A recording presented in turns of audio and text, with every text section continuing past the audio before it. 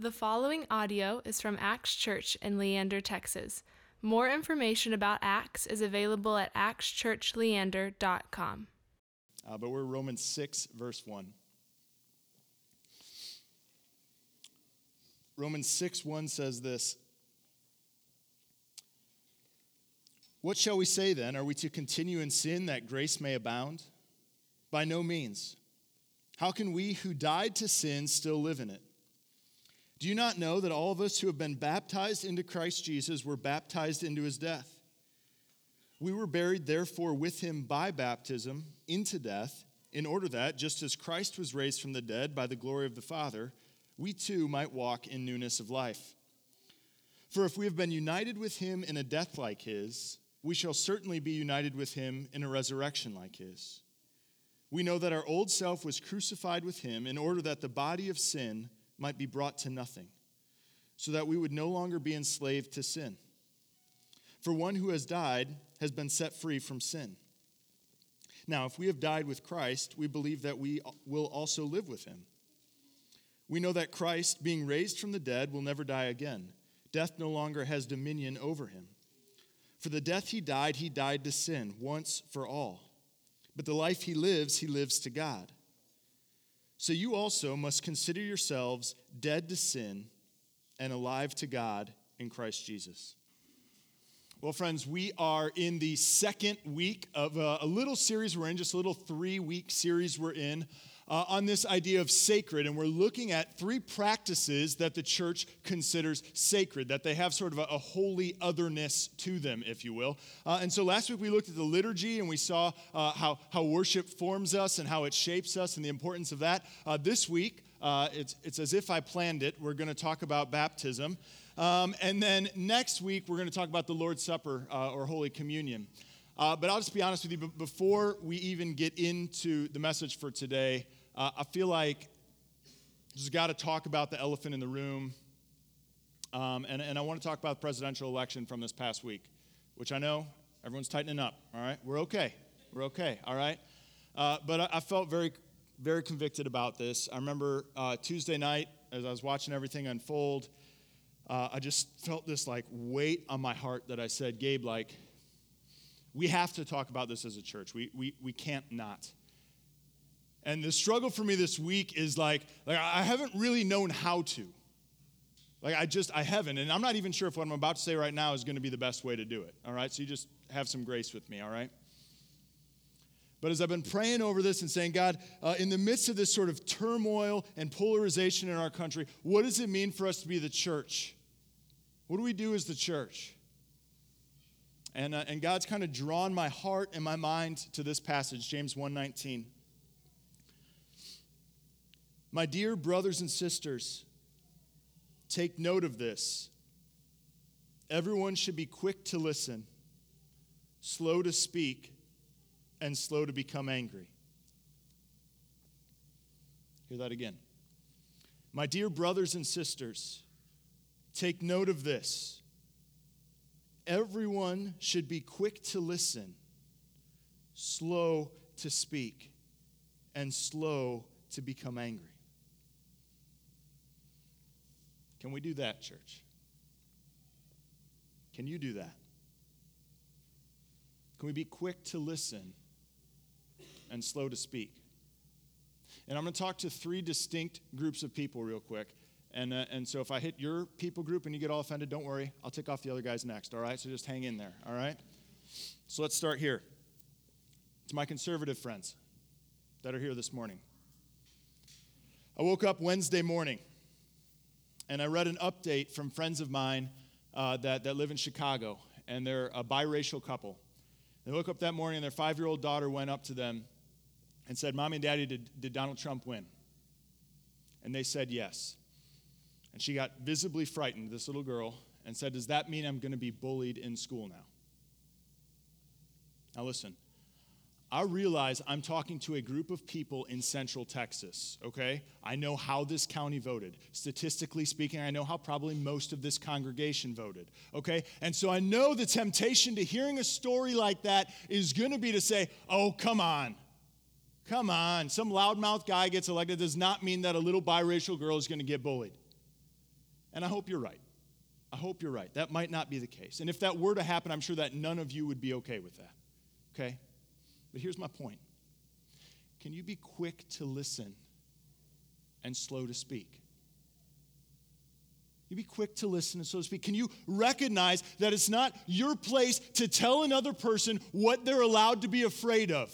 That it's not your place to tell another person what they're allowed to be anxious or worried about. Most of us in this room are not in those shoes. And so you be quick to listen, slow to speak. So often we're quick to speak and slow to listen. Be quick to listen and slow to speak. To my liberal friends in this room, I woke up Wednesday morning, read an update from a friend of mine who I grew up with, who's still living in Detroit. And he said this: to every one of you misogynistic, racist, bigoted, homophobic, xenophobic people who voted for Trump, consider yourself cut off from me. We are no longer friends. I want you out of my life. Now, I trust that none of you have been that toxic in your reaction to the election. But I also know that anger can burn deeply for people when you care passionately about things. And so to my liberal friends, can you be quick to listen and slow to speak? Can you not impose a bunch of incredibly harsh labels on people that are just trying to love their neighbors and see the world differently than you do? Can you be quick to listen and slow to speak? Finally, third group of people. Those of you that felt like perhaps you've kept your nose clean in this election, that you maybe voted third party or you didn't vote, or maybe you voted for one of them, but you're just like, no, I'm not falling into this. Let me tell you a story. It's Wednesday morning. I woke up to updates from friends of mine across the country, pastor friends, fellow Christians. And they said, hey, the tomb is empty. Jesus is still Lord. No matter who's president, God's still on his throne. God is still sovereign. Yes, of course that's true. Of course I believe that. But friends, if that's been you, can you be quick to listen? Can you be slow to speak? Can you recognize that for friends of yours around the country that are maybe legitimately afraid or legitimately angry or legitimately joy-filled, that when you just say something like, well, Jesus is Lord, get over it, it actually sounds like you're brushing over their cares, that you don't care at all. And so can you be quick to listen and slow to speak? See, there's not an easy way out of this, church. There's not. We can't just say Jesus is Lord. We actually have to live as if he is Lord. We've got to love our enemies. We've got to always show compassion. We've got to seek to understand what we don't. We got to be quick to listen. Slow to speak. Can we do that, church? You can actually respond. Yes? Okay.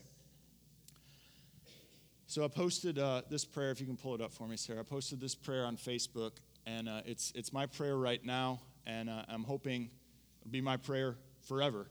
And it's the prayer of St. Francis of Assisi, and I'd like you guys to pray it out loud with me this morning.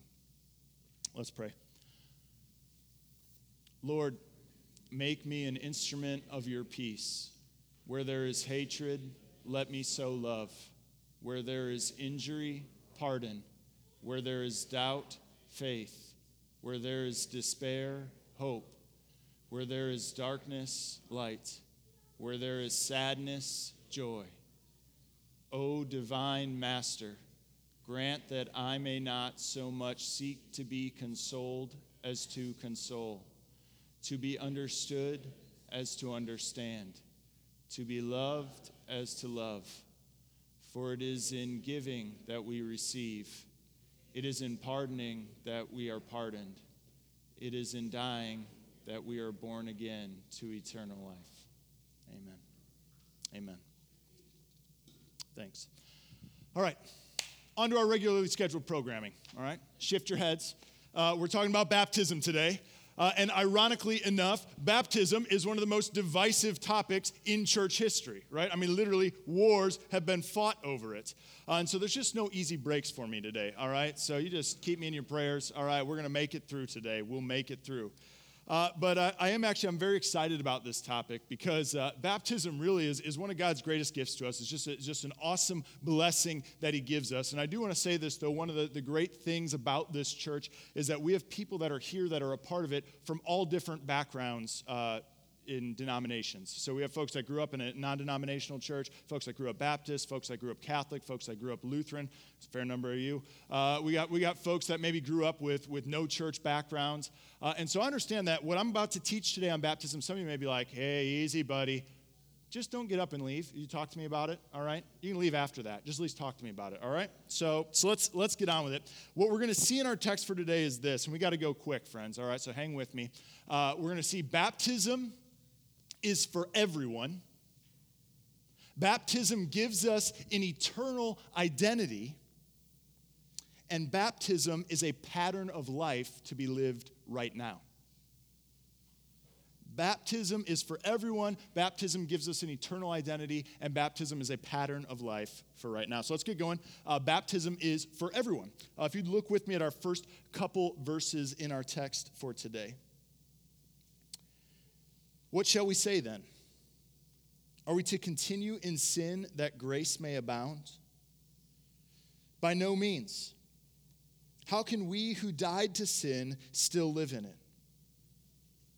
All right, so our text today is taken from the book of Romans, which is a letter written by the Apostle Paul to a group of churches in the city of Rome.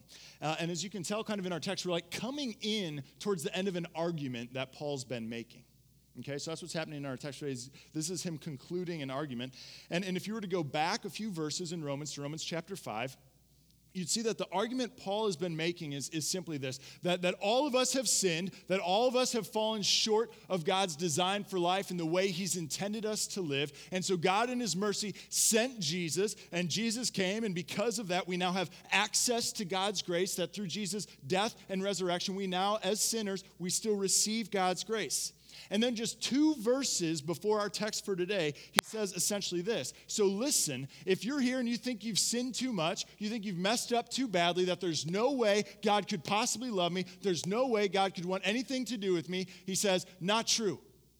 There's always more than enough grace. Grace never runs out. No matter how much you sin, that much more grace increases. What I love is what happens in our text. It says, if Paul is assuming what the next question would be, right? That we'd say in our heads, well, okay, so no matter how much I sin, there's more grace to cover that? Then let's get to sinning, baby, right? Let's get that grace growing and covering over all that. And so he says, is that what we should do? Should we keep sinning so that grace may abound? What's he say, verse 2? By no means. That's not how it works. We who died to sin can't live in it. Okay. So that's the theological framework of our text. That's what's going on in the background. Let me take that theological framework and place it into real life. All right, let me put some flesh on it. A few weeks ago, I met with a lady, and she had recently, the reason I was meeting with her is because she had recently made a very poor decision. Very, very poor. It was an incredibly selfish thing she did. It put the lives of her children in danger. It put the lives of other people in danger. And as her and I were talking, I'm just going about my thing pastorally, she stopped me and she said, so tell me something, Pastor, are you in the business of judging people? And I said, I hope not. I said, do you feel judged right now by me? And she said, yes. She said, yes, I feel judged by everyone. She said, after what I've done, I feel like everyone is looking at me and thinking what a horrible person I am. And so I said to her, listen, yes, you made a mistake. And of course, there's consequences to that. But I can't sit in the seat of judgment here because here's the reality, friend. I've made really selfish decisions. I've made really big mistakes. I've done some really messed up stuff. And yet, God in his grace sent Jesus for me. And yet, God in his grace sent Jesus for you. See, that's what Paul's summarizing here. See, friends, Paul, the guy who wrote this letter, who wrote Romans 6, he is the greatest Christian to ever walk the face of the earth. I don't care how good you are, you're not going to live up to him. He's a top dude, right? Like, we would not be gathering in this storefront right now if it wasn't for him. And he says in one of his other letters, Christ Jesus came to save sinners, and he says, of whom I am the worst. See, friends, the message of the gospel is never that we need to better ourselves. The message of the gospel is never that we need to figure it out and get our lives together and clean ourselves up and then dedicate ourselves to God. That's never the message of the gospel. The message of the gospel is this, that in your mess, in your brokenness, God dove down into that with his grace and grabbed hold of you. That's the message of the gospel. And baptism is a means, it's an instrument, it's a tool that God uses to extend his grace to us. Ephesians 5 says that God sanctifies us by the washing of water and the word. 1 Peter 3 says baptism now saves you. And so when I say baptism is for everybody, we mean everybody, because everybody needs grace. Everybody needs grace. Now, what happens in baptism? So, all right, that's all well and good, but what happens in baptism? Well, a lot happens, but what we're going to focus on today in our text is that baptism gives us an eternal identity, all right? So look with me at verses 3 to 4. Or don't you know that all of us who were baptized into Christ Jesus were baptized into his death? We were therefore buried with him through baptism into death, in order that, just as Christ was raised from the dead through the glory of the Father, we too may live a new life. All right, so this set of verses, man, it's kind of wordy, but it really packs a punch here. See, Paul says here that somehow in baptism, through this simple act we just saw this morning, that Jesus Christ unites himself to us. And somehow in baptism, we're united to him, we're connected to him. And that just as Jesus died, part of us dies, our sinful nature dies, and that we rise to new life. Ultimately, though, what we see here is that when we're baptized, we're given an eternal identity. We're baptized into Christ Jesus. We're given a new identity, which is actually a pretty incredible thing and has incredibly practical implications. Like baptism, this weird sacrament, churchy thing, what sort of practical implications does that have? Here's the deal. Baptism gives you an identity throughout time and throughout all cultures, even to this day. Everyone is looking for an identity. Everyone asks the question, who am I and how do I know? Doesn't matter where you grew up, when you grew up, whatever that looked like. Everyone asks the question, who am I and how do I know? And cultures have answered that different ways, right? If you were to look at ancient cultures or non-Western cultures today, they would tell you who you are is who our culture says you are. Who you are is who your family says you are. That there's a force outside of you that tells you what your identity is, right? That this is what it means to live here. This is what it means to be a part of this family. This is what we do. This is who we are. This is how that works, right? That's kind of ancient cultures, non-Western cultures. An outside force tells you who you are. Aha. But we don't live there, right? We live in a modern Western culture, and we've rejected this idea that an outside force can tell us who we are, right? So the great sociologist Robert Bela, in his really seminal book, Habits of the Heart, he explores this, and he says, in the modern West, our way we find identity is through what he calls expressive individualism. Expressive individualism, that we say we reject that someone outside of us would tell us who we are, and instead we look inwards and we look for what he calls our authentic self. And then that becomes our identity, and we live into that. All right, so we got ancient non-Western cultures. Identity is imposed on you from the outside. Western cultures, we say, no, identity is all about self-discovery, figuring out who you are, your desires, your wishes, your dreams, okay? Here's my point. Both of those will crush you. Both of those don't work. They do not work. Now, for those of us in the West, we get that, right? Traditional culture, if you're told your whole life you're this, you fit this mold, and you don't, man, it's oppressive, it's condemning, it's brutal, it doesn't work. But Western cultural identity is just as oppressive. Why? Because it's all on you. Because it's all on you, that you've got to achieve it, that you've got to constantly prove to yourself and prove to the outside world that this is who I am, who I say I am what I am, right, Popeye? And guess what? None of us is that consistent. None of us is consistently who we think we are. We just don't do it. And so let me just put some flesh on this, all right? So a major place that I am tempted to find my identity, just confession, it's good for the soul. Major place that I'm tempted to find my identity is right here. I'm literally doing it right now, preaching, right? Like it is my favorite thing to do in the whole world. I love it. I would stay up here all day. If you guys think they're long, they could be longer. Trust me, all right? So I love it. I think it's a gift I have. And so this past summer, I was at an event, and there was a guy there who's someone I've looked up to as a preacher for a very long time. He's kind of an icon to me, and he recognized me. I was like, well, this is nice. He goes, oh, Gabe. And then he gave me a big hug. And then all these people were around us, and he goes, everybody, this kid can preach. And I was like, oh, my gosh. And he's just like, and he's like, this guy's going to be the voice of our church body. And I mean, man, after he said that, right, like I was elated. You know, like I'm walking on cloud nine. Someone I admire said something positive that I put a lot of my identity in. And see, this is true for all of us. We're all looking for someone to name us. J.R.R. Tolkien put it like this. He said, the praise of the praiseworthy is above all rewards. Right? We're all looking for that. And that works all well and good when things are going well. My preaching's on point.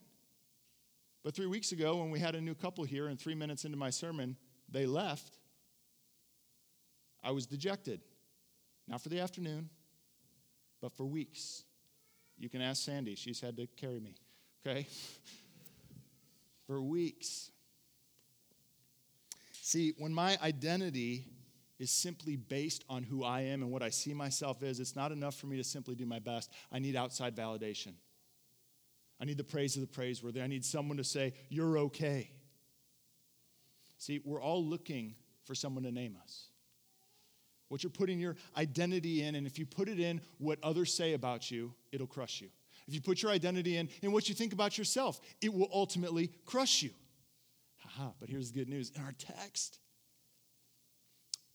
in baptism, God gives you an eternal identity that can't be touched. In baptism, God says, you're in Christ. In baptism, God says, hey, you're united to me now. Nothing will ever, ever, ever change that. Nothing can ever take that away. See, that's the ultimate praise of the praiseworthy. The God of the universe says, you're mine. Friends, that's what we're all looking for.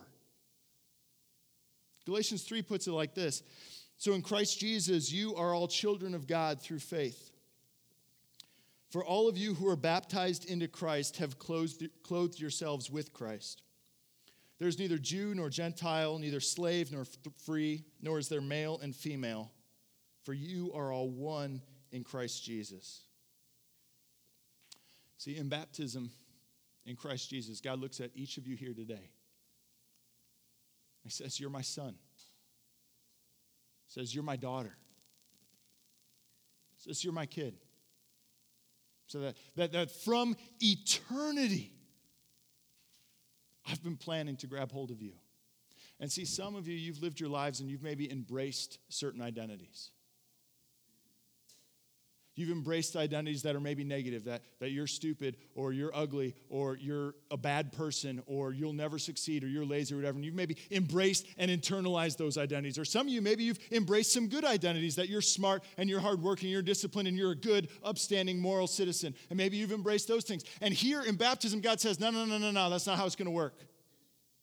That's not how it's going to work. Your true identity, the core of who you are, is my child. The core of who you are is my son, is my daughter. I've grabbed hold of you in these waters. There's no power of hell, there's no scheme of man that's ever going to take you from me. What's amazing in our text as we close here is that what we see in baptism is it's a one-time event. It's one time, one Lord, one faith, one baptism. It's a one-time event. but it leads us into a life of rediscovering our baptismal identity. Look with me at verses 8 through 11. Now, if we died with Christ, we believe that we will also live with him. For we know that since Christ was raised from the dead, he cannot die again. Death no longer has mastery over him. The death he died to sin once for all. But the life he lives to God. In the same way, count yourselves dead to sin, but alive to God in Christ Jesus. All right, so Paul says here, hey, you're united to Christ in baptism, and Jesus, we know, of course, has defeated death and sin forever, and so you're now united to that, and you're given an identity in Christ. And then verse 11 here, he says, in the same way, count yourselves dead to sin, but alive to God in Christ Jesus. So he says, live into the identity that you've been given. And see, that's what the Christian life is. It's that simple. It's that simple. The Christian life is living into the identity that God's given you. And see, this is actually key because sometimes I think people think the Christian life works like this. Well, hey, I was saved by grace, all right? That Jesus came in my life and saved me. I'm saved by grace. But now I got to work really hard, got to keep myself clean, got to follow all the rules so that I don't lose that grace, so that I don't lose that salvation. Got to be sure I'm doing everything right so that I hang on to it. It's destructive. What this says is that Jesus comes to you in his grace in the waters of baptism, and he gives you an identity, and nothing changes that. That's just what it is, no matter what. But now the Christian life is living into that identity. It's realizing more and more what it is to be a son of God, what it is to be a daughter of God, what it is to be a follower of Jesus. It's living into that reality. I think of it like this. Did you guys ever see the movie Hook? Robin Williams, Dustin Hoffman, all right, early 90s. Hey, all right, even the kids. All right, good. And so at any rate, for those of you who haven't experienced this gem of cinematic brilliance, let me just lay it out for you. Hook is the story of Peter Pan, but Peter Pan has grown up. He's an adult. He's a lawyer in like New York or something. And he and his family, he's got 2 little kids. They end up going to London. And while they're in London, who should show up but Captain Hook? And he kidnaps Peter Pan's kids and takes them away to Never Never Land. But fear not, Tinkerbell, starring Julia Roberts, shows up and takes Peter Pan to Never Never Land to rescue his kids. Here's the problem. Peter Pan is in complete denial that that's who he is. He believes his name is Peter Panning, and he's a lawyer from New York. So there's complete denial about who he is. But then something incredible happens. He's hanging out with the Lost Boys, and they name him. They name him. They say, you are Peter Pan. There's this one part where this little kid goes up and goes, here you are, Peter. And like from that moment on, it's game on. And it's Peter Pan seeking to live into the identity he's been given. He's already Peter Pan. Now he's just learning to live like that. And same thing for each of you. And in baptism, you're made a son or daughter of God. That you're united to Christ. That never changes. And now your life becomes about living into that identity, realizing who you are in Jesus. And so we don't do that alone. And that's why we have a local church. That's why we have community groups, and that's why we're doing this thing called one-to-one. And so I do want to encourage you, if you're saying, what are you talking about? What does it look like for me to live into my identity in Jesus? I want to invite you to fill out one of those, fold it in half, put it on the table in the lobby. Sandy will take it from you. And have a mentor help you discover what it is to live into your identity in Jesus. But let's talk to him now.